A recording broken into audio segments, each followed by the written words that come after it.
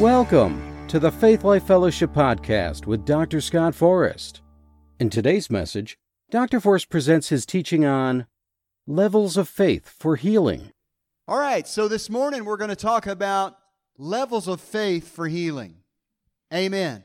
And by way of introduction, I'd like to begin with a mini version, a summarized version of a teaching which would really take a whole lot more time if I had it. But it's a mini teaching on the basics of divine healing. Faith comes by hearing and hearing by the Word of God. So I want to give you some meat before we begin so that you can have faith for the rest of the message. Amen? So we're going to start with a mini teaching on the basics of divine healing. And then we'll use that as a launch platform to show you that God is willing to work with people at various levels of faith to bring healing to their body. Okay, so let's talk about what I consider to be the three foundational scriptures that show definitively that the finished work of Jesus Christ in His death, in His crucifixion, His death, His burial, His resurrection, and His ascension, the finished work of Jesus Christ bought and paid for us as a redemptive blessing, the forgiveness of our sins, but also the healing of our body. Amen? It's a foundational truth that you have to get in your heart before you can go anywhere in healing. You got to have that settled. Because if it was part of redemption, then it was God's will, and it always has been God's will for you to be healed. Amen? Not just to have your sins forgiven, but to give you a complete salvation, spirit, soul, and body. Amen? When Adam and Eve fell, they fell spirit, soul, and body. So to get man back to where he was before the fall, he had to reverse the curse and get men saved, spirit, soul, and body. Amen? He provided for it all on the cross. He took it all in His body. Now, I'm getting preachy and I haven't even started reading the scripture yet. All right, so the three foundational scriptures, you might be wondering which scriptures those are. They are Isaiah 53, 4 and 5, Matthew 8, 16, 17, and 1 Peter 2, 24. If you want to start your personal study of healing, I recommend that you start there. Why? Because of what I just said. These scriptures, without a doubt, conclusively prove that healing is a part of the redemptive work of Jesus Christ. Amen? And again, I say, you have to have that settled in your heart to make the next logical leap, which is, therefore, it is the will of God for everyone to be healed because Jesus paid the price. Amen. Hallelujah. Glory to God. 2 Corinthians 13:1 says, in the mouth of 2 or 3 witnesses, let every word be established. So I'm going to give you the witness of Isaiah, the witness of Matthew, and the witness of Peter to show you that the Word of God concerning divine healing has been established. Amen. Hallelujah. So beginning with Isaiah 53, 4 and 5. Surely He hath borne our griefs and carried our sorrows, yet we did esteem Him stricken, smitten of God, and afflicted. Let me reread that with this knowledge. The word there for griefs is actually the Hebrew word for sicknesses. And the word there translated sorrows is the Hebrew word for pains. So you could read this scripture like this. Surely He, Jesus, hath borne our sicknesses and carried our pains, yet we did esteem Him stricken, smitten of God, and afflicted. Verse 5 says, but He was wounded for our transgressions. That's when you trespass or you cross the line with God. He was bruised for our iniquities. That's your sin and your evil deeds. The chastisement of our peace was upon Him, and with His stripes we are healed. That word there, healed, is the Hebrew word rapha. Rapha. It means to heal, to cure, or to make whole. Hallelujah. In Exodus 15:26, God said to the Israelites, in the Hebrew, I am Jehovah Rapha. And what that means literally is, I am the self-existent one who has come to heal, cure, and make you whole. Hallelujah. And one of the things that's noteworthy as you read through the Exodus there, the Exodus account, they came out of Egypt, which is a type of coming out of the world, repenting, turning your back on the world. They went through the Red Sea, which is a type of baptism. And the very first place they came to after that were the bitter waters, which they could not drink because the waters were poisonous. And God the Father told Moses, take a tree and put it in the water, and the waters will be sweet to drink. The tree was a type of the cross. So I want you to see that the very first redemptive name of God, Jehovah Rapha, was Jehovah Rapha. The first thing that God revealed about Himself, His nature and His character, is I am a healing God. Amen. So you follow the logical sequence there in types. He wants you to repent, turn your back on the world. He wants you born again. He wants you baptized. But He also wants you healed and well. Amen. It's the very first redemptive name of God that was revealed to the Israelites. So don't tell me that healing is not a priority with God. It is a priority with God. He wants you well. Hallelujah. Glory to God. So Matthew 8, 16, 17. When the even was come, they brought unto Him many that were possessed with devils, and He cast out the spirits with His word, and healed all that were sick. You know, I looked that word up in the Greek, the word where it says, and healed all that were sick, the word all, and it means all. You know? So let there be no doubt. He healed all that were sick, that it might be fulfilled, which was spoken by Isaiah the prophet, saying, Himself took our infirmities and bare our sicknesses. This scripture is so rich to me. It's such a foundational key scripture. I'm not sure I can cover everything that's cool about this scripture in one service, but I'm going to try. Hallelujah. First of all, if you read Luke's account of the same incident, Luke chapter 4, verse 40 through 42, you find out that Jesus stayed up all night in Peter's house in Capernaum, laying hands on every sick person that was there until everyone in the room that needed healing got healed. That in itself is an amazing statement for the will of God concerning healing. If it wasn't God's will to heal all, why did Jesus stay up all night praying literally for probably hundreds of people and made sure everybody got healed? That's a powerful statement. I tell you another really cool factoid. If you read Luke's account, you find out that the whole healing explosion started when Jesus healed Peter's mother-in-law. She had a fever, and Jesus rebuked the fever, and she got up well. Some people believe it's the greatest miracle in all of the Bible that Peter actually wanted his mother-in-law healed.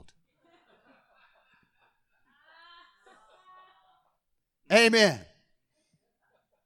You knew I was going to work something humorous in there somehow. Hallelujah. Praise the Lord. Everybody's got this mental image of their mother-in-law, right? I pray everyone in here has wonderful mothers-in-laws. Okay? Praise the Lord. Something else I want to point out. There are many Christian leaders that teach that Isaiah 53:4, where it says, surely He hath borne our griefs and carried our sorrows, that's talking about some sort of spiritual healing, not physical healing. Well, it's easily refuted not only in the Hebrew, which says sicknesses and pains, but when Matthew quotes Isaiah 53:4, he says, He bore our sicknesses. That's the way he read it, and that's the way he interpreted it. But not only that, you got something else that's really cool. If somebody comes to you and says Isaiah 53:4 and verse 5 is talking about spiritual healing, not physical healing, all you have to do is say, I want you to use a little bit of logic. If that is the case, Why is Matthew in chapter 8, verse 16 and 17 describing this healing meeting where everyone got healed, physically healed, if it doesn't apply to physical healing? In other words, if Isaiah 53, 4 and 5 is talking about spiritual healing, not physical healing, somebody forgot to tell the apostle Matthew. He didn't get the memo because he quoted Isaiah in the context of a mass healing revival in Peter's house in Capernaum. So that tells me right there, logically speaking, that this is talking about physical healing. Amen? Glory to God. It's not that big of a logical leap if you're not accustomed to reading your Bible with the doubt and unbelief highlighter. Do you know what a doubt and unbelief highlighter is? It's a big black magic marker. You just mark out the parts you don't believe. Pretty soon you don't have much of a Bible. Hallelujah. Jesus Christ is the same yesterday, today, and forever. We sang it today. It is a reality. Glory to God. Hallelujah. Y'all pray for me that I don't go geographic all over the map, because I get excited and sometimes I go geographic. Hallelujah. All right. Praise the Lord. So the witness of Matthew 8, 16 and 17 tells us that Isaiah 53, 4 is definitely referring to physical healing. Amen. But there's more. 1 Peter 2:24. Who his own self bare our sins in his own body on the tree, that we, being dead to sins, should live unto righteousness, by whose stripes ye were healed. That word there translated healed is the Greek word iomai. And iomai means to physically heal or to make whole. It's translated 26 times in the New Testament as heal or healed, and 2 times as make whole. So Matthew verifies once again that Isaiah 53:4 is referring to physical healing, and Peter verifies that Isaiah 53:5 is referring to physical healing. Case closed. Again, I say, if Isaiah was talking about spiritual healing, then Matthew and Peter didn't get the memo. Neither did the Holy Ghost, because He was the one who inspired them to write what they wrote.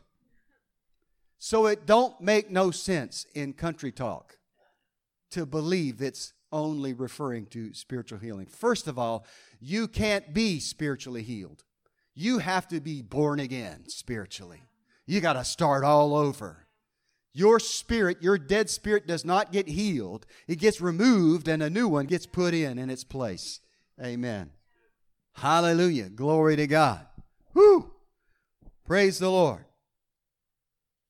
Also noteworthy here in 1 Peter 2:24. Notice that Peter quotes Isaiah 53:5. With his stripes we are healed, but with a different tense. He says, by whose stripes ye were healed. Why is that? Well, that's because Isaiah was looking forward to the cross 700 years in the future, so he uses future tense. But Peter's looking about 35 years in the past when Christ was crucified, and now it's an accomplished fact. Jesus paid the price, and healing is part of His redemptive work on our behalf. Amen. By whose stripes you were healed. You know, I say it over myself almost every day. Himself took my infirmities and bore my sicknesses, and with His stripes I was and I am healed. If I was healed, then I am healed. Amen. Matthew 8, 16, 17, 1 Peter 2:24, Isaiah 53, 4 and 5. It's such a part of me, I can just spit it out in a nanosecond. Amen. So again, I say, if you want to start your study of personal healing, start with these 3 verses. Amen. And then go from there. Hallelujah. Glory to God. So based on the testimony of 3 witnesses, Isaiah, Matthew, and Peter, all of them inspired by the Holy Spirit to write these particular passages, we can know one thing for sure. When Jesus said, "It is finished," He wasn't saying that His work was done. For he still had to go to hell after his death, triumph over the devil and his crowd, be raised from the dead, ascend to heaven, and then send the Holy Ghost to the earth. Amen. But what he was saying is this: I have borne all the sin, all the sickness, all the disease of the entire world here in my body, so they don't have to bear it if they'll put their faith in me and in my finished work. Amen. Felt the anointing on that. All right, so now we're going to launch into what I really wanted to talk about, and that's 3 types or 3 levels of healing faith. Do you see now why I had to preface this with a little bit of word so you can have some faith and figure out where you are in these levels of faith? Amen? Everybody's at a different level, but we should always be increasing in faith. Amen. John chapter 5, verse 1 through 9 in the New King James Version. We read this last week and looked at it from a little bit different point of view. This week, I'm going to emphasize some other things. After this, there was a feast of the Jews, and Jesus went up to Jerusalem. Now, there is in Jerusalem by the sheep gate a pool, which is called in Hebrew Bethesda, having 5 porches. In these lay a great multitude of sick people, blind, lame, paralyzed, waiting for the moving of the water. For an angel went down at a certain time into the pool and stirred up the water. Then whoever stepped in first after the stirring of the water was made well of whatever disease he had. Now a certain man was there who had an infirmity 38 years. When Jesus saw him lying there and knew that he already had been in that condition a long time, he said to him, "Do you want to be made well?" The sick man answered him, "Sir, I have no man to put me into the pool when the water is stirred up, but while I am coming, another steps down before me." Jesus said to him, "Rise, take up your bed and walk." And immediately the man was made well, took up his bed and walked. And that day was the Sabbath. Now I submit to you, put your thinking cap on, that this passage, John chapter 5, verse 1 through 9, is a type of healing through a gift of the Spirit, specifically the gifts of healing. Follow my logic here. 1 Corinthians 12:11 says that the Holy Spirit distributes the 9 charismatic gifts of the Spirit as He wills, right? Not as we will, but as He wills. That includes gifts of healing. So for reasons known only to Him, God sometimes chooses to minister healing to someone through a gift of the Spirit, regardless of the amount of faith present in the recipient. Amen? Now, would you agree with me that there wasn't much faith present in the man that lay by the pool of Bethesda? He said, "I have no man." He was looking to a man and not to God. Jesus came in with the people who were there for the festival, for the feast, and He parted from the crowd, and He went to the pool of Bethesda, and He bypassed literally hundreds of sick people and made a beeline to this one man. I believe He was led by the Holy Spirit to do so, and I believe it was a word of knowledge when He knew he had been sick for a very long time. And God, for His reasons, His sovereign reasons, said, "I want that man healed today. Don't worry about anybody else. Just go to him." This is why I believe it was a gift of the Spirit. It would seem to be kind of random. Why this guy? Well, the Bible says, he had been there a long time, and Jesus discerned they'd been there a long time, and he was desperate, and he needed a touch from God. And he said, "Will you be made whole? Do you want to be well? Do you want to be healed?" And he said, "I have no man."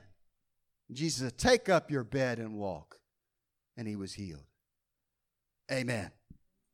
Glory to God. Hallelujah. Does everybody see that? Praise the Lord.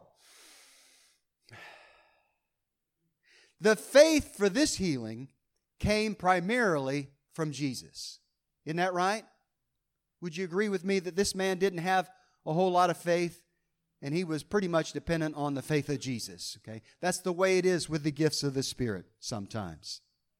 Now remember, faith has to be present in someone at some level for anyone to receive from God. There has to be faith from somewhere. Okay? In this case, wasn't much faith with the man, but there was great faith with Jesus. So he said, "You're healed. Stand up, take up your bed, and walk home."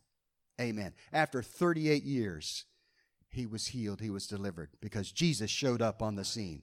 Hallelujah. Woo! Hallelujah. The faith for this healing came from Jesus.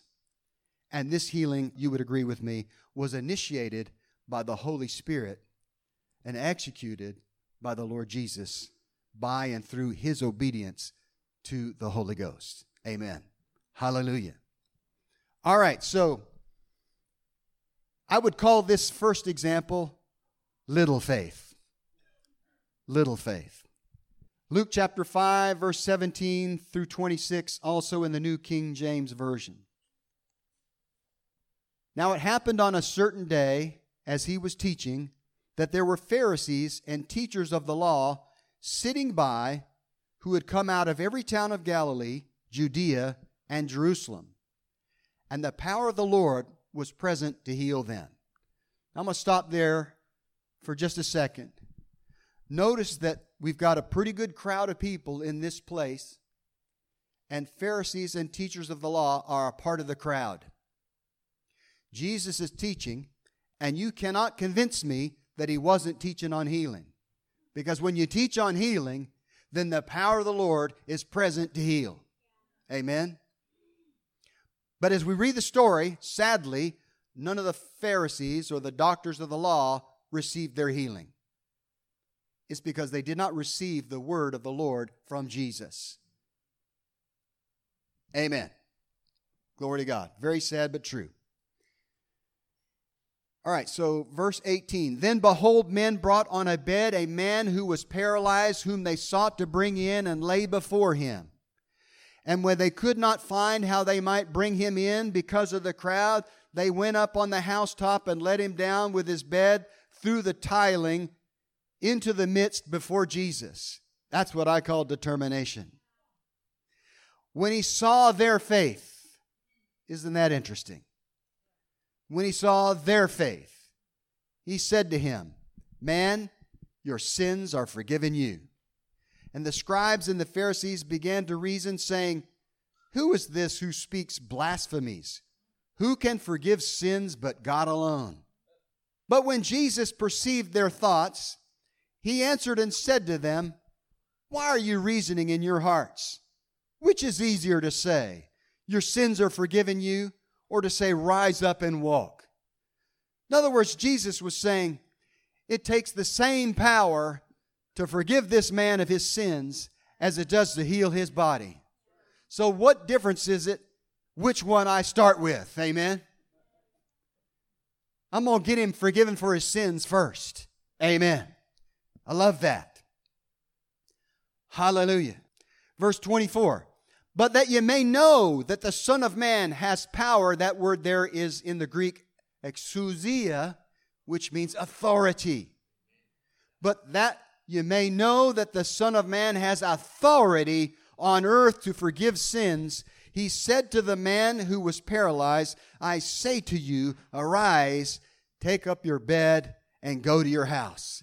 In other words, the same authority that gave Jesus the ability to forgive sin also gives him the ability to heal your body. Amen. Is it really that hard to believe that Jesus saves and Jesus heals? Romans 5:12 says, "Sin came in and death came in on its heels." And sickness and disease are nothing more than what F.F. Bosworth used to call incipient death. In other words, if sickness or disease was not interrupted by medicine or by the power of God, if left unchecked, it will result in death.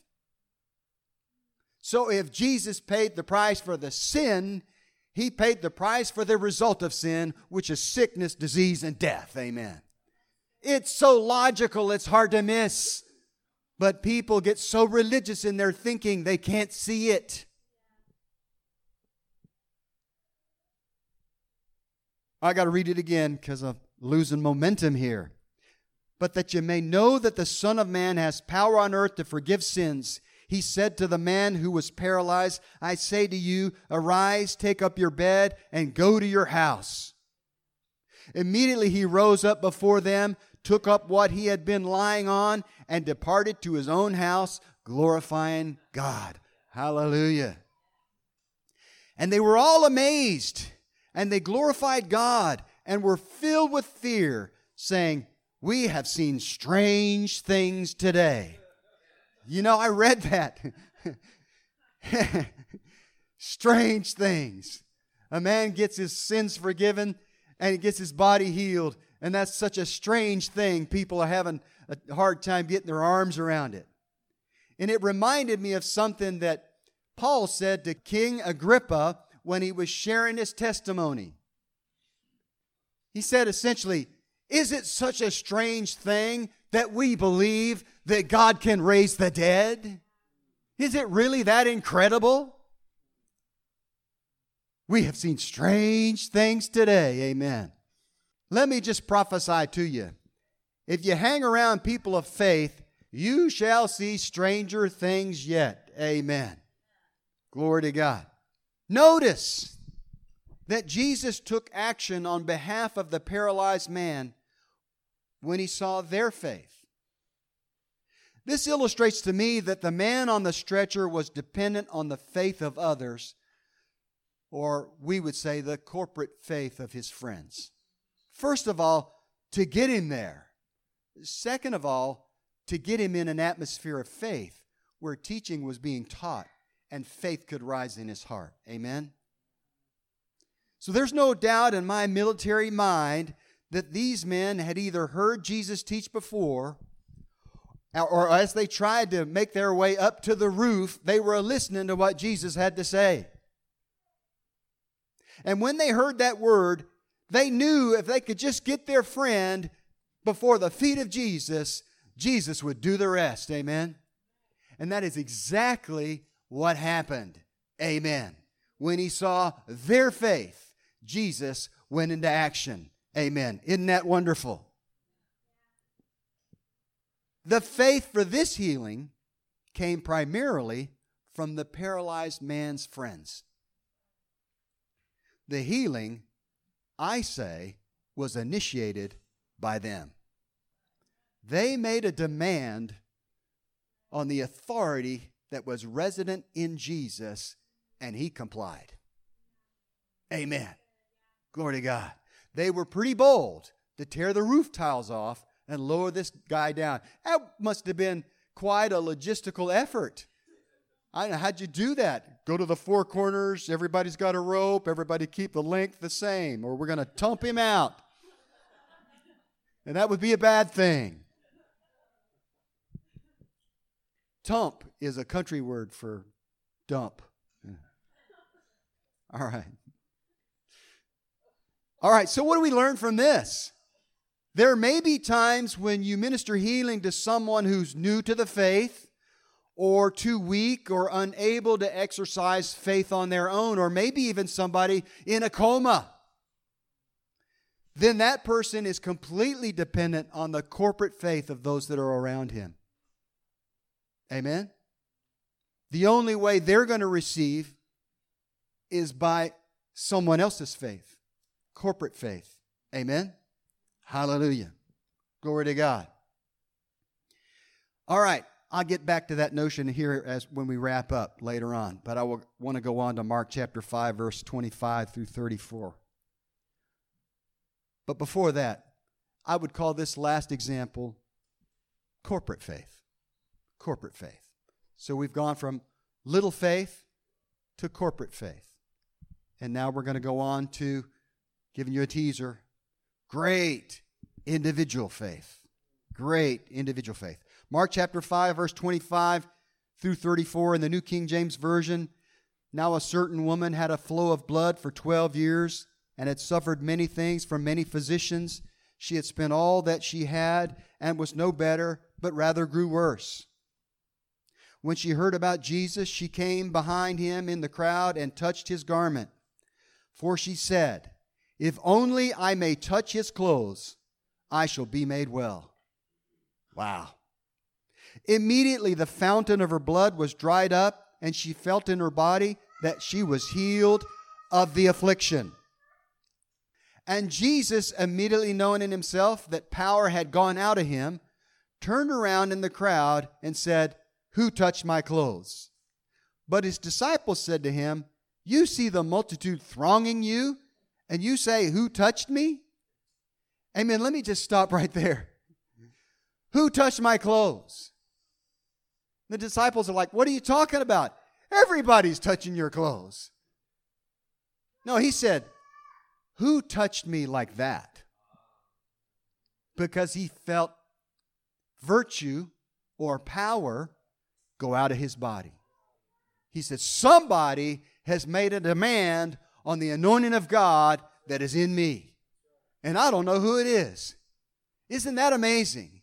You see this wonderful mix of Jesus, the 100% human, and Jesus, the 100% divine. And the human side of him had no idea who made that demand on him, but he felt it leave his body. I think that is so cool. And he looked around to see her who had done this thing. But the woman, fearing and trembling, knowing what had happened to her, came and fell down before him and told him the whole truth. And he said to her, "Daughter, your faith has made you well. Go in peace and be healed of your affliction."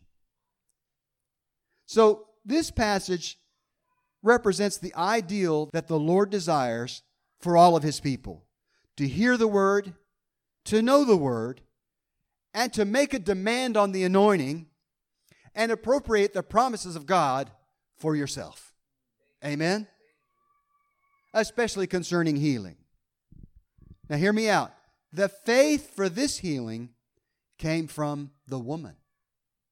Jesus said, "Your faith." I had nothing to do with this other than the fact that the power was in me. You were the one who made a demand on that anointing. Your faith has made you whole. This healing was initiated by the woman. I mean, she evidently had heard of Jesus, no doubt heard he was teaching on healing and healing people, and she built her faith up to the point where she said, all I got to do is get close enough to the anointing to touch his garment, and I'm going to be healed. And that's exactly what happened. Amen. Glory to God. Hallelujah. Praise the Lord. So let me wrap this up with some concluding thoughts. We've gone from little faith to corporate faith to great individual faith.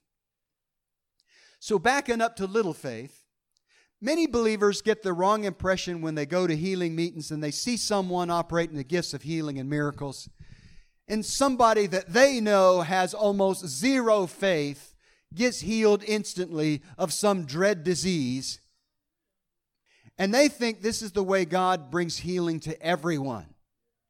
And so what they do is they go from healing meeting to healing meeting to healing meeting, seeking someone to give them a word and minister a gift of healing to them so they can be instantly healed. Listen, that's an act of mercy on the part of God the Father, because He knows some unbelievers have no idea what faith is all about, so you've got to have some way of ministering to them.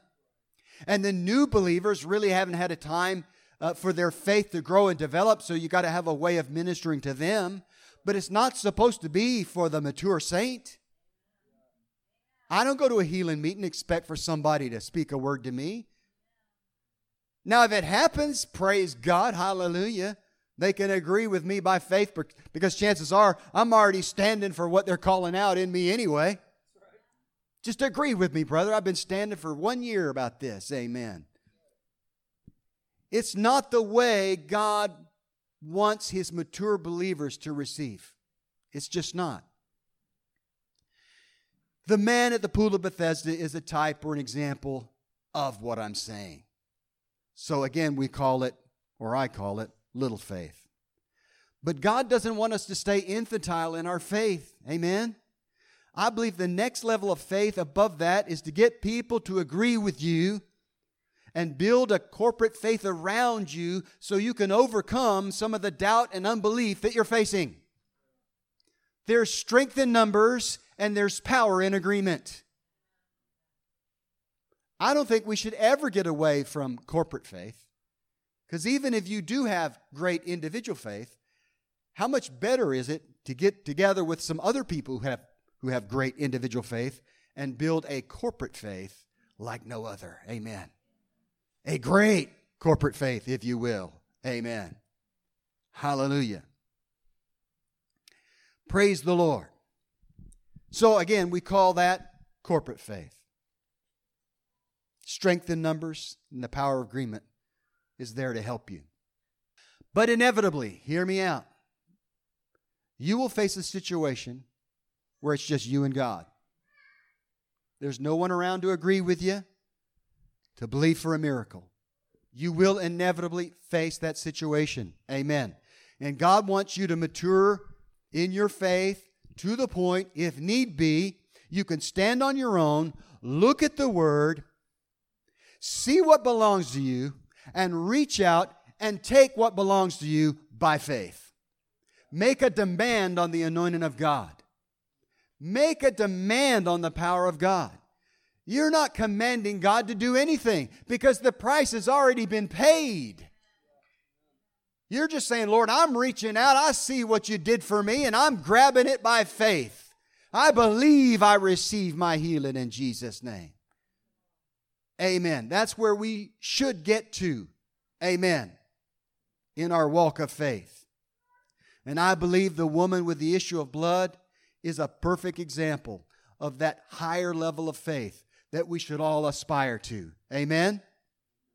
Let's call it, once again, great individual faith. So as we grow and mature in the faith, let's endeavor to progress from little faith to corporate faith to great individual faith. Amen? Amen. We hope you enjoyed Dr. Forrest's teaching on levels of faith for healing. If you are in the Wilmington area and are looking for a place to worship, come join us on Sunday at 10 a.m. for coffee and fellowship, 10:30 for worship and service, and on Wednesdays at 7 p.m. for Spirit-filled prayer. If you would like to learn more about us, access more of Dr. Forrest's teachings, and find Dr. Forrest's in-depth teaching notes, visit our website at gofaithlife.com. Also, visit and like our Facebook page at Faith Life Wilmington.